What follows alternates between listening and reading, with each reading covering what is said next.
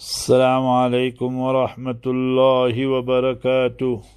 Bismillahir Rahmanir Rahim. On behalf of Markaz Sahaba, the voice of Ahlus Sunnah wal Jama'ah, we present to you the daily diary of Islamic history. It was on the 15th of Zulqa'dah, 689, the 19th of November 1290, Ashraf Khalil ibn Qalawun ascended to the position of the governor of Egypt, succeeding his father Sultan Mansur Qalawun. It is mentioned that it was he who terminated the war with the Crusaders, which lasted 2 centuries.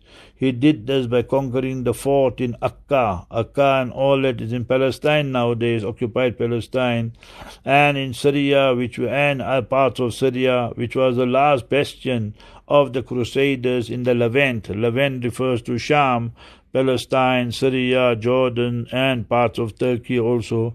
May Almighty Allah protect all the Muslim Arab countries. Ameen Ya Rabbal Alameen. Assalamu alaikum wa rahmatullahi.